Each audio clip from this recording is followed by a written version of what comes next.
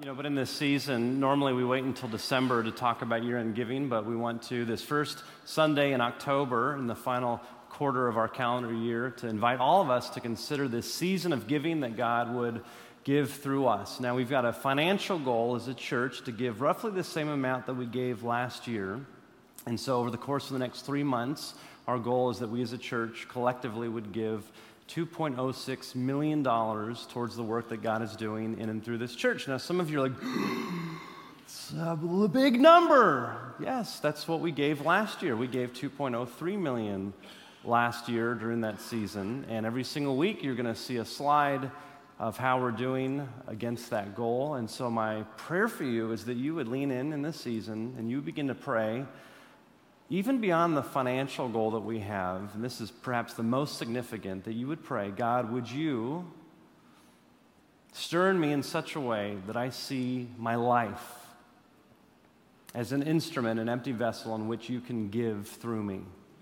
Now, some of you are going to give your time in service on this campus, as Pastor Kim shared, just once. Some of you are going to perhaps sign up in this season, be part of our greeting team or our kids and students ministry.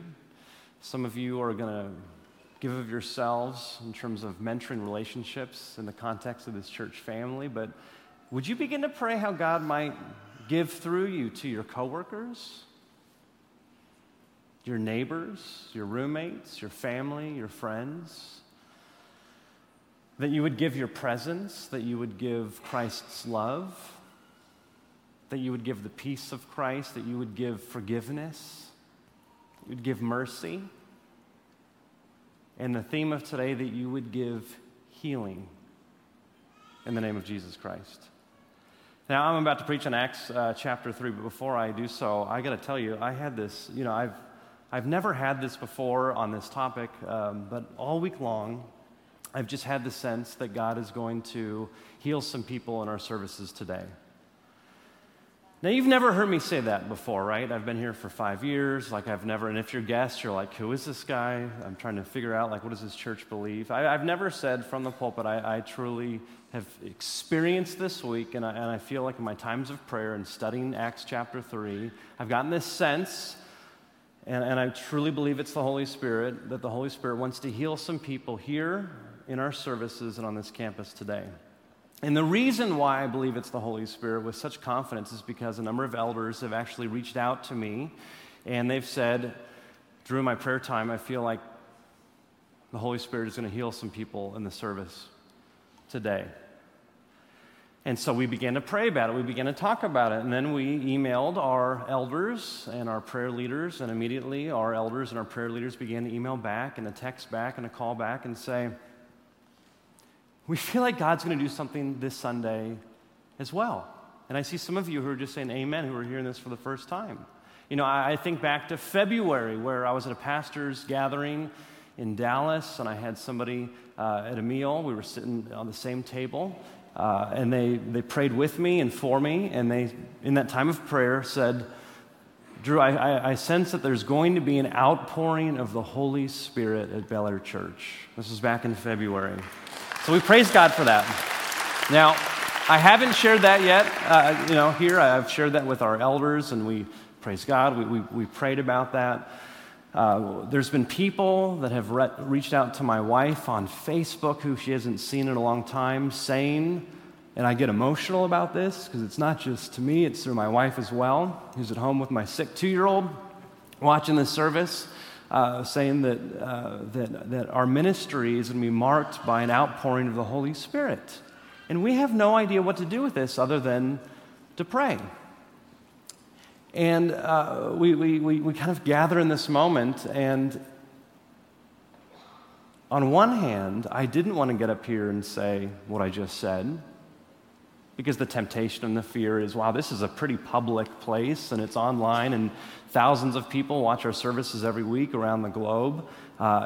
It'd be a lot easier in like a Bible study, like at a session, in a meeting with the elders, or, a prayer group. And because there was this confirmation from so many people, I felt like, okay, I've got to step out in obedience and to share this. And Willis shared with me, he just, with his wife, got back from a conference. He shared with me this morning this great word that I think is true for me first, and perhaps it resonates with you.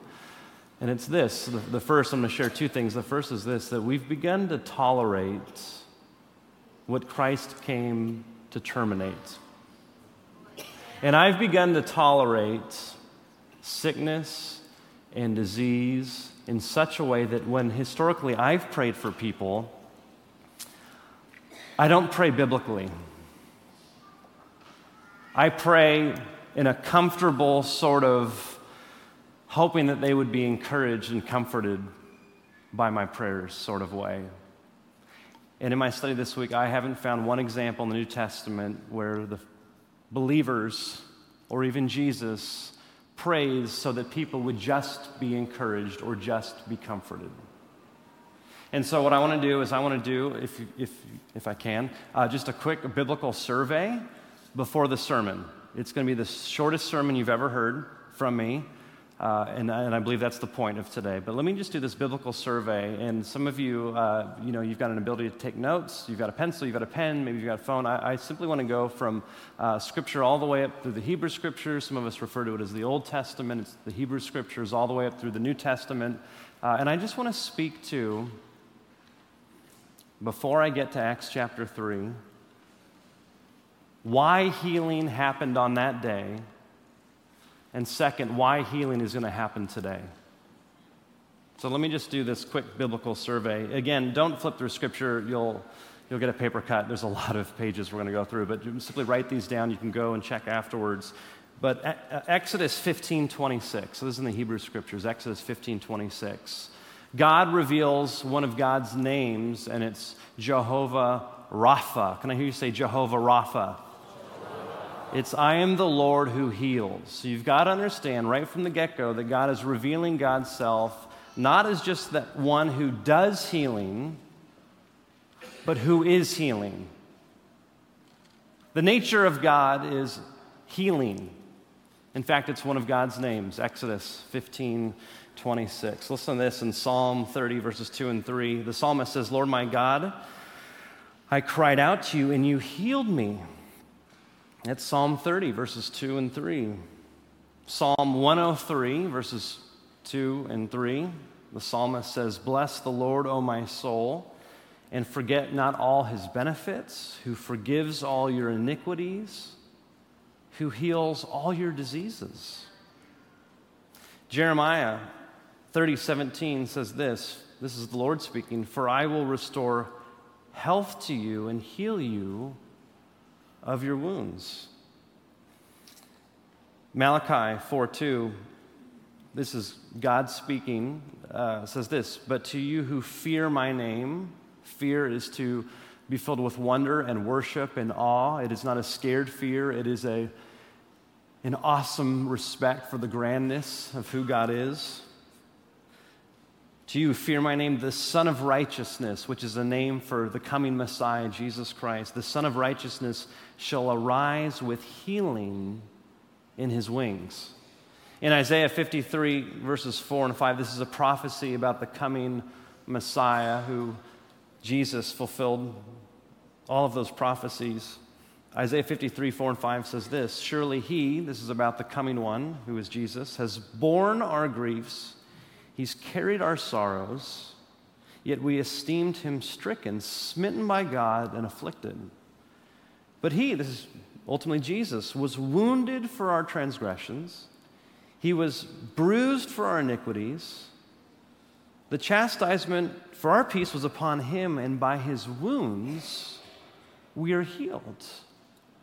So the very nature of God, the very essence of who God is, and the actions of God, all throughout the Hebrew Scriptures demonstrate that God is a God who heals.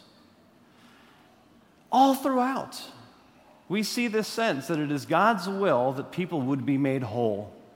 The Hebrew word is shalom. That's the experience that the first humans had in God's presence in what we refer to as the Garden of Eden. They were whole in their relationship with God, with each other, with themselves, with creation. And what's so fascinating is that as you get into the New Testament, we begin to see these amazing things unfold. Perhaps one of the most famous scriptures, in Scripture, is John 3:16. We see it at every football game. For God so loved the world that he didn't come to condemn it, but he came to save it. Now, the word save in the Greek is sozo. Can I hear you say sozo? Pastor Mike Morgan loves this word. In fact, I had forgotten about this Greek word when I came on staff, and he preached a sermon on it, and I had forgotten that I learned way back then that this Greek word save has so much more meaning, more significance, more grander than how perhaps over the millennia we have narrowed it down to. It is so much more than a spiritual wholeness, a saving, a coming alive in Christ. It also has to do with physical healing. It also has to do with emotional healing. It has to do with relational healing. It has to do with the healing of socioeconomic systems. It actually has to do with the healing of the whole planet. So deep down, we long for these things. We long for healing. We long for relationships to be restored. We long for our self-hatred to be gone, for bitterness to be wiped away. We long for our planet to be healed. And John 3:16 says that God loved all of it so much that he sent his son Jesus to sozo it, to make it whole, to make it complete, to restore it, to revive it, to save it. Now, what's so fascinating is that the first words of Jesus ever recorded in Scripture are when he was a young boy. He's in the temple. Apparently his parents have lost him. They try to find him.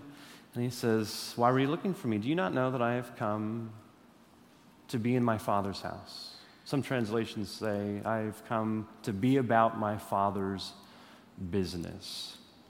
And it's important to understand that the doctrine of the incarnation is that the fullness of God came in the person of Jesus. He's not 50-50 like half God and half human. He doesn't like get rid of the godness while he walks on earth as his humanness. Somehow he is fully God and fully human. And we're about to hear some verses about Jesus healing wherever he went, which, by the way, are expressions, tangible realities of the kingdom of God that is now at hand.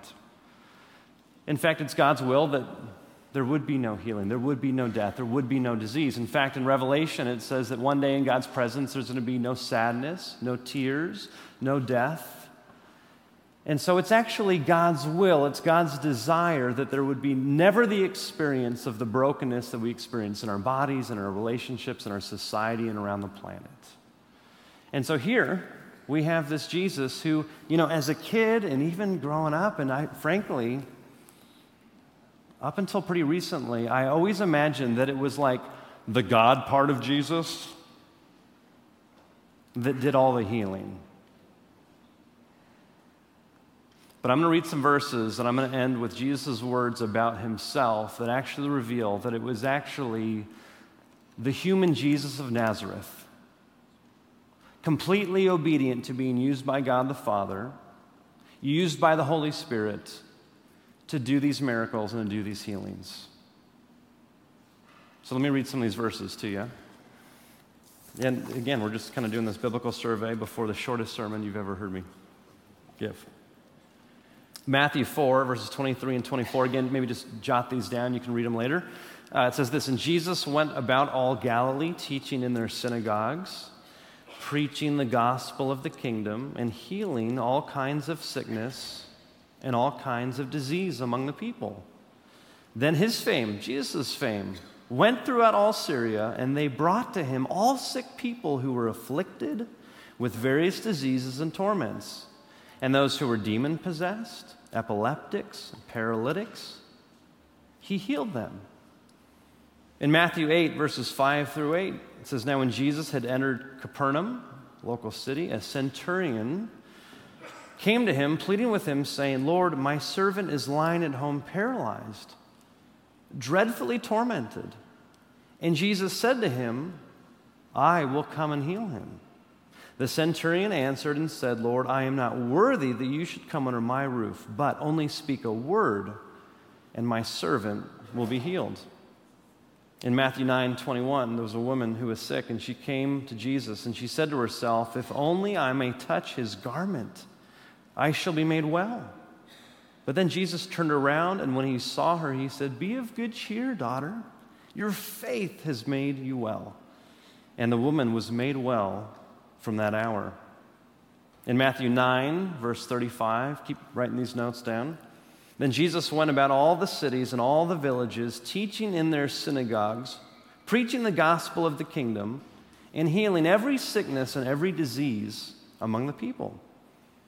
Matthew 15:28. Then Jesus answered and said to her, "O woman, great is your faith. Let it be as you desire." And her daughter was healed from that very hour. In Matthew 15:30, then great multitudes came to Jesus, having with them the lame, the blind, the mute, the maimed, and many others, and they laid them down at Jesus' feet, and he healed them. Matthew 21, verse 14, then the blind and the lame came to him in the temple, and he healed them. There is not one instance in all of Scripture where Jesus ever prays for the comforting of somebody who's sick. Not once. There's not once where Jesus, when somebody comes to him who is sick, who is diseased, who is demon-possessed, where Jesus ever says, "God, if it's your will, would you heal this person?" Not once. In every single instant, Jesus, in obedience to God the Father, knowing the Father's heart, knowing that it's contrary to God's desire and design for humanity to experience disease and possession, speaks the command of healing in the name of the one who sent him. Every single time. And it was simply just a natural overflow of the kingdom of God. And people marveled and came to follow Jesus and then began to understand the very nature of who God is.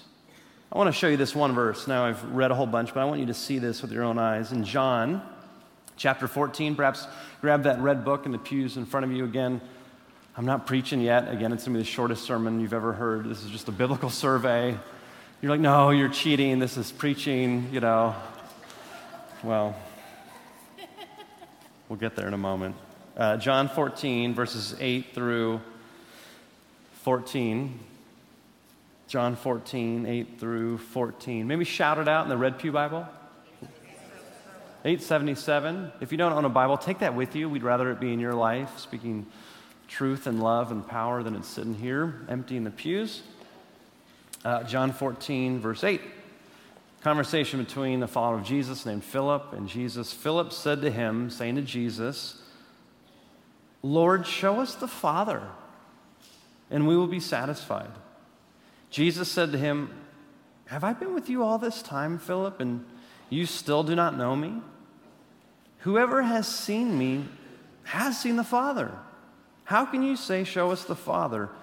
Do you not believe that I am in the Father and the Father is in me?" Now let's pause right here.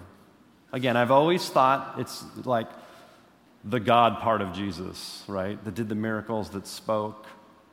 And right here, Jesus shatters my misunderstanding of how Jesus lived and led and healed and served when he says this. Second half of verse 10. "The words that I say to you, I do not speak on my own." Let's pause right there. "The words that I say to you, I do not speak on my own. But the Father who dwells in me does his works."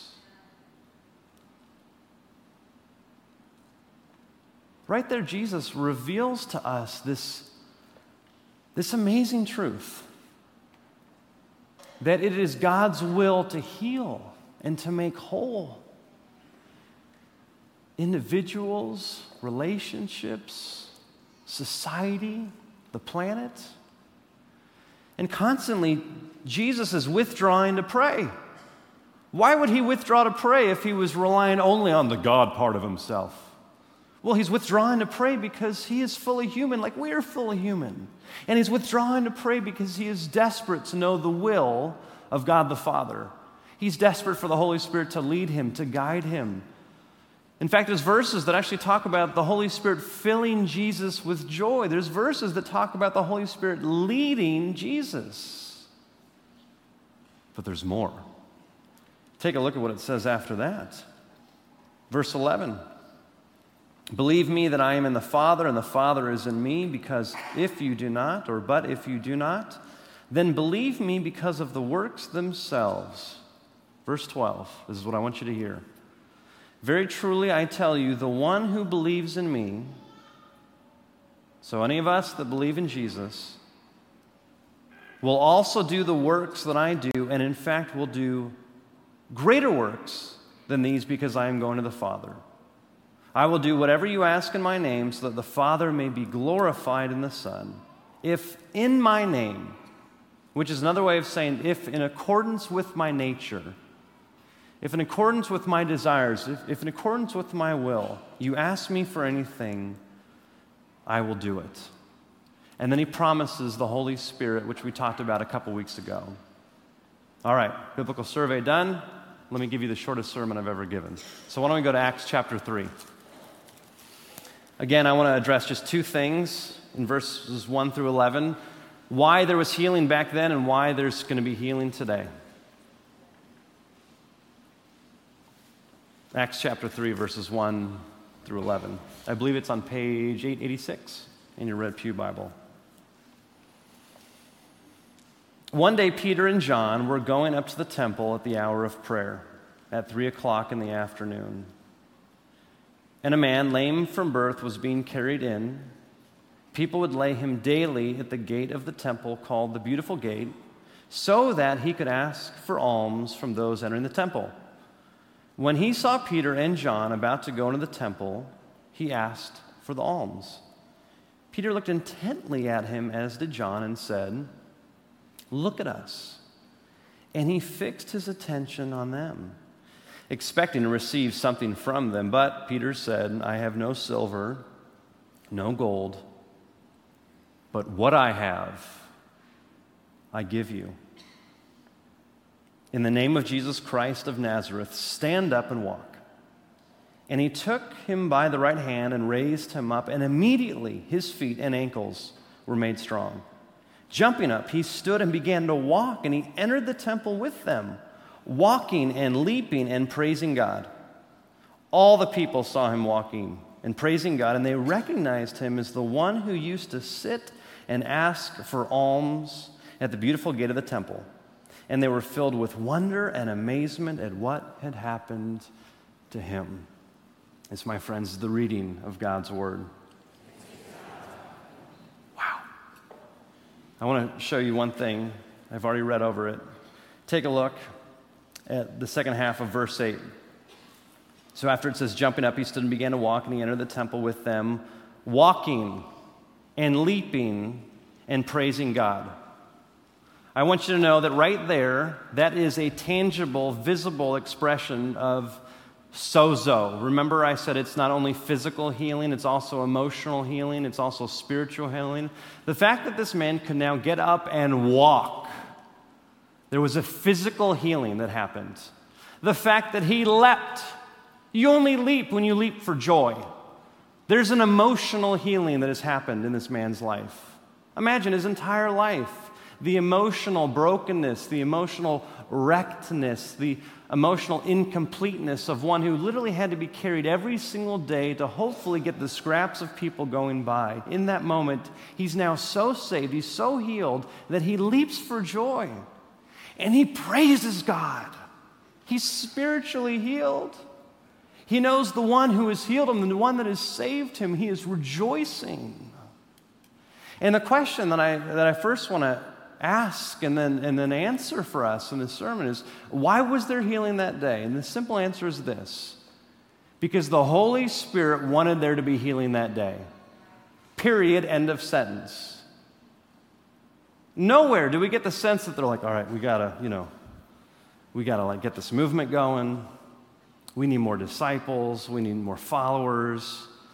What can we do? What could go viral? Jesus did healing. What if we did a healing? Yes. No. They are on their way. They encounter a man, and the Holy Spirit leads them in such a powerful way that they don't pray to comfort him. They don't say, God, if it's your will, heal him. They simply say, in the name of Jesus, stand up and walk. The Holy Spirit used them as instruments of healing. You see, you've got to understand that if Jesus really is who he says he is, and Jesus is a healer, and if Jesus moves in power, and if Jesus says that I'm going to go to the right hand of the Father, and I'm not done, but I'm going to continue to do work through you, through the power of the Holy Spirit, and if we really believe that Jesus is who he says he is, and we take it at face value that he says that I'm not going to do this healing from off on the side, but actually the methodology of how I'm going to heal is through my church, through my followers, through my disciples, through the power of the Holy Spirit, then we shouldn't be surprised as we go throughout the book of Acts and we see healing after healing after healing after healing. And never do they go out and they say, oh, God, would you, as I've often prayed, just pray to encourage. No, they command. Because they are sent as ambassadors for Christ. They are apostles for Christ. I didn't show this in the 9 o'clock, but the word apostle is actually borrowed from the Greco-Roman world. The word apostle as a title was one who literally would go into an area sent by the king to help establish the new kingdom that is now spread to that new area. And apostles outside of this in the Roman Empire were sent by Caesar, were sent by those leaders so that they could establish the expansion of the Roman kingdom. And so this language is now used for the first followers of Jesus Christ. And literally wherever they go, they are called to be emissaries, they're called to be ambassadors, they're called to establish this kingdom, which is not an earthly kingdom, but it is a heavenly kingdom that has now come on earth as it is in heaven. And though there are no apostles today, we are all called to an apostolic ministry. Why do I say that? What's the Lord's Prayer? We prayed it earlier. Our Father who art in heaven, hallowed or holy be thy name. Thy kingdom come. Let's just pause right there. Thy kingdom come. This is the kingdom that knows no end. The kingdom where Jesus is on the throne. The kingdom where there is wholeness and there is beauty and there is forgiveness. There is no shame. There's nothing hidden. There's no bitterness. There's no unforgiveness. Where people are beloved, where they are accepted, where they are welcomed, where they are made whole. In that kingdom, there's no blindness. In that kingdom, there's no deafness. In that kingdom, there's no crippledness. In that kingdom, there's no scars other than the scars that Jesus bears on our behalf. In that kingdom, there's no unforgiveness. In that kingdom, there's no bitterness. In that kingdom, there's no shame. In that kingdom, there's no regrets. And the apostolic ministry that we have called to as followers of Jesus Christ is that when we pray that that kingdom would come here on earth as it is in heaven, that kingdom would break in here and now in your workplaces, in your apartments, while you're on vacation, in your neighborhood, in your relationships, in this church. In this church. So So when we pray, we're not just praying this prayer, rub-a-dub-dub, thanks for the grub. No, this is an apostolic, powerful, thy kingdom come here on earth, right here, right now. Quick question, I do this all the time. I don't know, I've become the pastor that asks people to raise their hands. I don't know where this started, but this thing.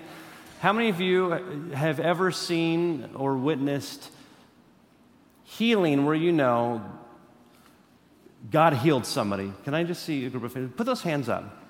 Now, we don't talk about this in this church, and I doubt that we go around, telling those stories, but put those hands back up again if you would. I mean, that's a big thing. How significant is that?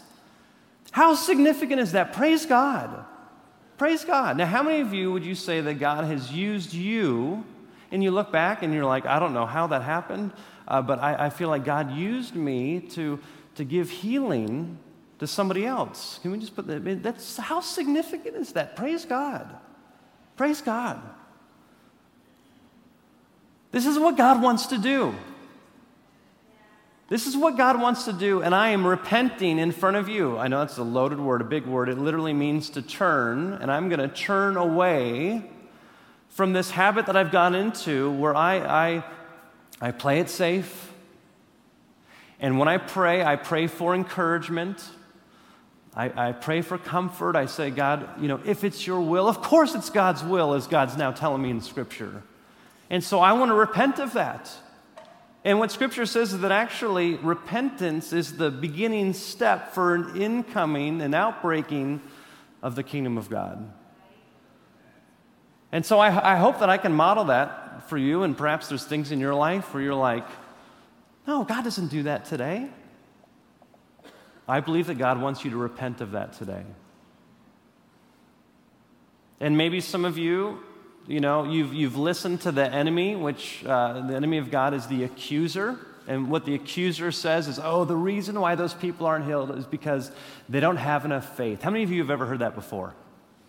That's the word of the accuser. That's not from God. That's not from the Holy Spirit. That's not from Jesus. That is the accuser. That's God's enemy. But it is God's will to heal people. And in God's presence, we are going to be healed far more than I can ever wrap my minds around. And God wants to, through us, give that healing to one another. And it's more than just physical healing. It's also emotional healing. It's psychological healing. It's relational healing. It's spiritual healing. Now, here's the interesting thing. I have no idea what I'm doing. I literally have no idea what I'm doing. Here's what's interesting. And I'm like, why not? No, God, no. And then Willis Robertson, we talked yesterday, just got back from a conference, and this word for me was so healing for me. Because I was racked with fear, I was racked with doubt, the temptation to keep it all in, that I'm not enough, like all those stupid things, it's not even about me, right? And so here's a word, so here's how you were used by God to heal me, Willis. Oh, I love this. I hope this is for you too.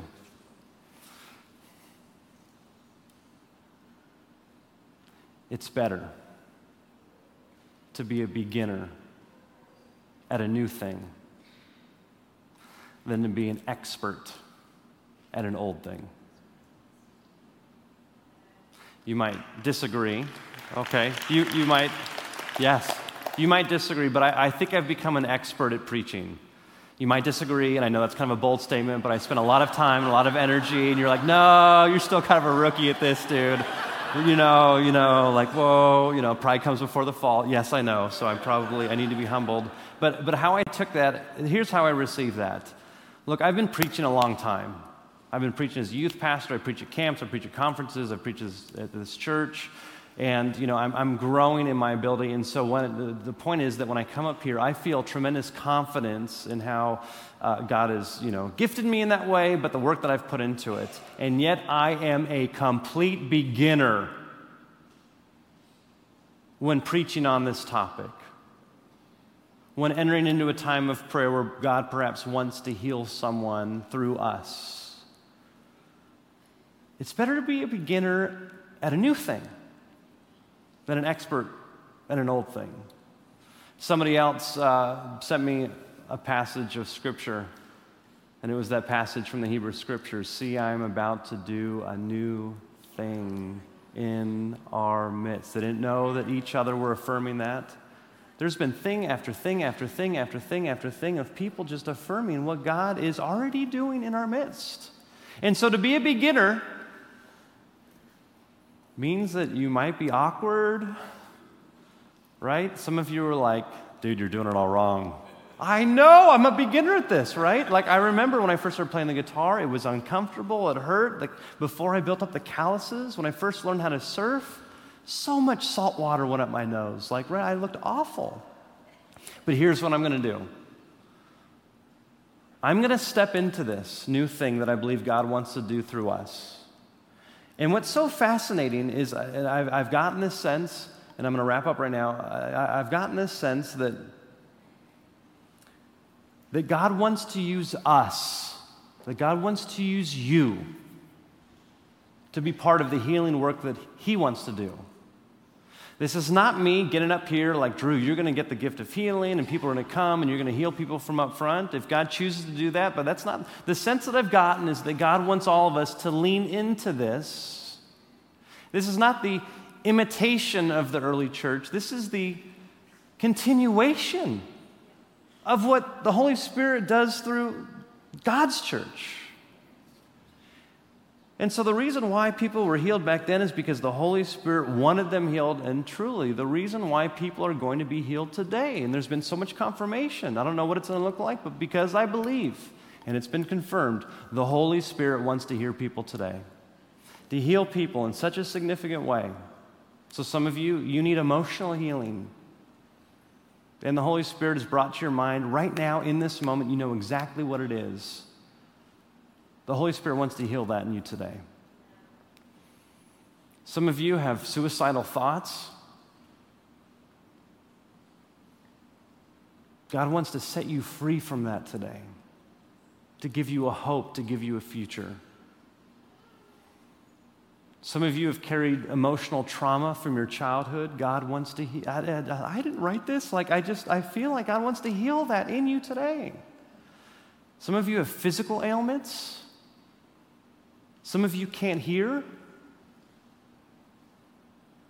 I believe the Holy Spirit wants to give you the ability to do so that you can hear your name.